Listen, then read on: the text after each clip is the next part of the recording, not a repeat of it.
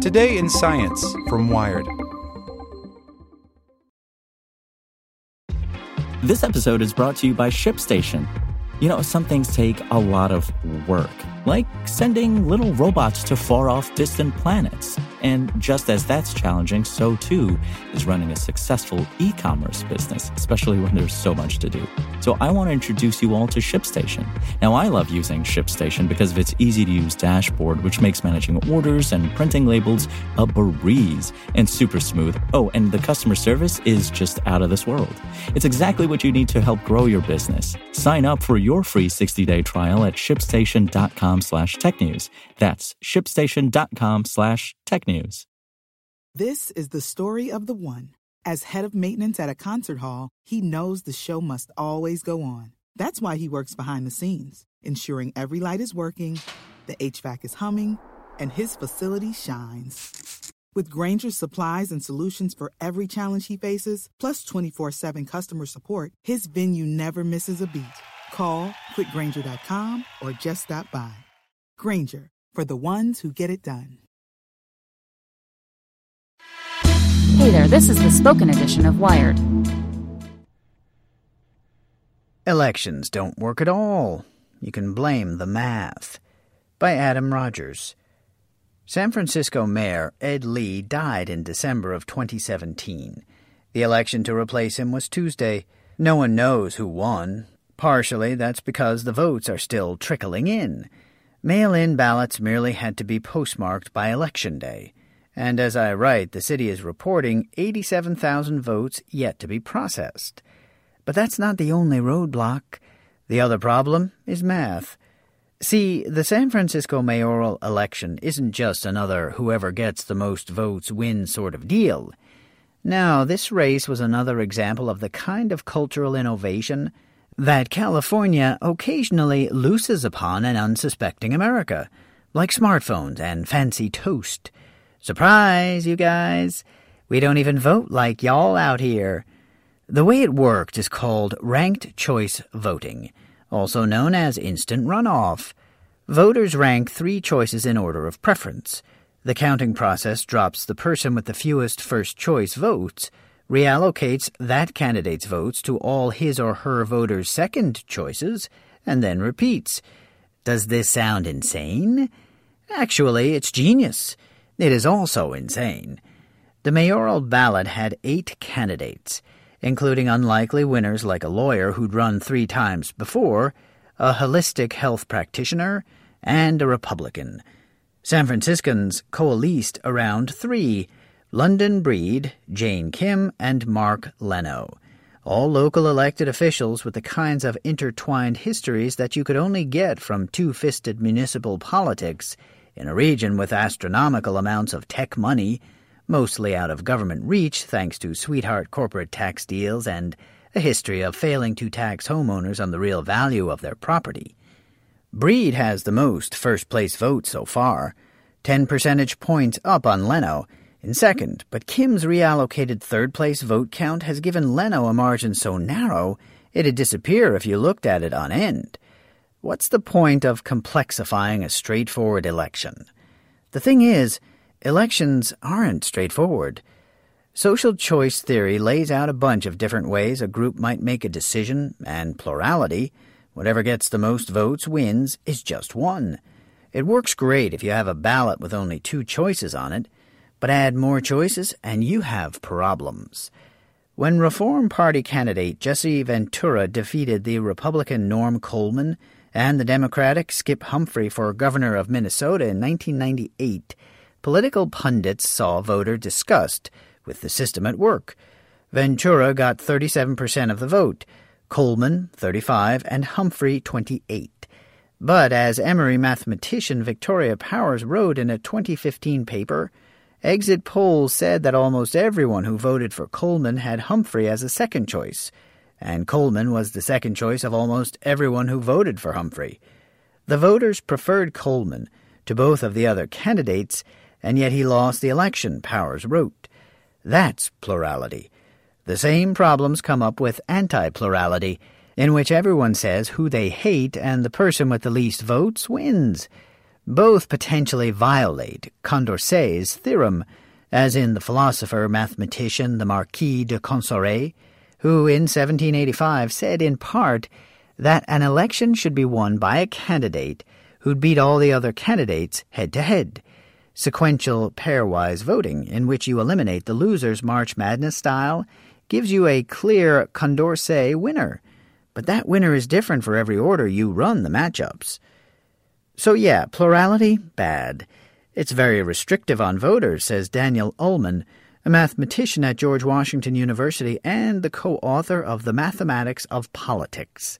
If you allow voters to say who their top 2 candidates are, or rank all 10 in order, or give approval to those they like or don't like, or all sorts of other ballots, then things get interesting. They do indeed. The other systems let voters express more choice, but they also introduce what mathematicians call paradoxes. Here's an example. Ranked choice voting lacks monotonicity. That is to say, people sometimes have to vote against the candidate they're actually supporting to make a win more likely. That's disturbing because when you go into the ballot box, you're not sure if you should reveal what your true wish is, Ullman says.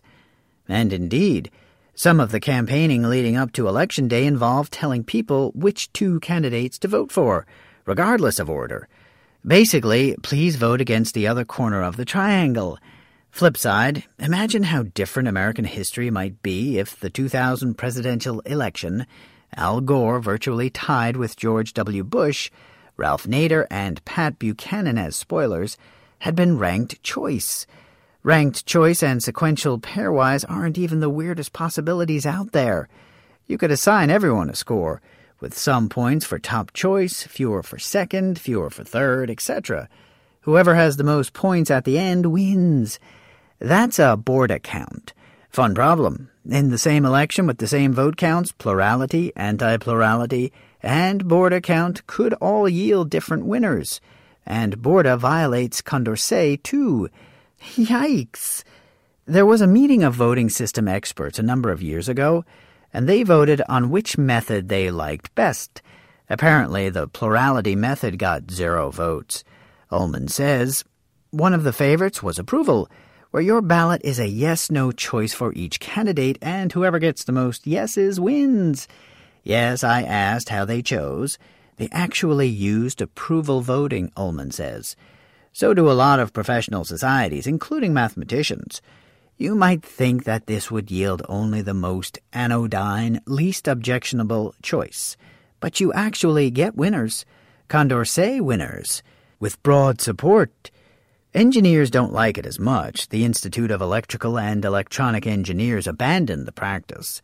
You can even go harder and hybridize various options, or add ranking to simple yes or no approvals. One downside might be that voters have to have an opinion about everyone on the ballot. If someone said, you have to submit a preference ballot and you have to rank all 20, there'd be a lot of people who would know their first and second choice, and maybe their third, but then say, I've never heard of the rest of these people. The mystery of who the next mayor of San Francisco will be wasn't even primary day's only drama. Instead of splitting up other races by party, in California everyone goes on to the same ballot, and the 2 top vote-getters advance to the general election in November. If they're from the same party, so be it. Except this year Democratic enthusiasm was so high because of, everything, that the slates in those races filled with raring-to-go Dems representing every wavelength of blue from desaturated purple to deep indigo. That freaked out the National Party, which worried that everyone would peel votes from everyone else, blocking Democrats out of both slots in 4 districts when the party is hoping to take control of the House of Representatives. They didn't get locked out, but the attempt at electoral innovation came from the same spirit. California has long been willing to perform surgery on democracy to correct flaws both cosmetic and life-threatening. Gilded Age California politics was so corrupt that progressive reformers instituted the initiative process, for example, letting anyone with enough signatures put legislation on a ballot. The top 2 primary, also used in Washington and Nebraska, comes in part as a tool in the fight against gerrymandering. Like a lot of Californian ideals, the voting system is a little crazy-making and a little noble all at once. It's also doomed. In the 1950s, the economist Kenneth Arrow set out to find the one best voting method, one election to rule them all. He ended up proving that there wasn't one. Arrow's impossibility theorem, for which he won the Nobel Prize in 1971, says that outside a two-choice plurality, no good method exists to make a rock-solid social choice. But that's democracy for you. We're not here to make the union perfect, just more perfect.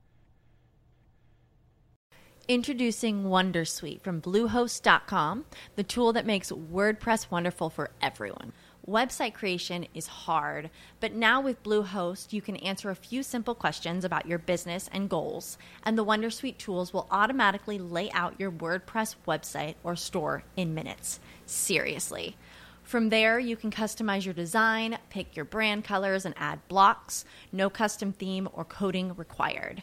You'll get content suggestions that you can keep or revise, and with Yoast SEO built in, we automatically help you get found in search engines. From step-by-step guidance to suggested plugins to an AI-powered help bot, our built-in tools make WordPress wonderful for everyone. Whether you're a beginner or a pro, you can join over 2 million Bluehost users.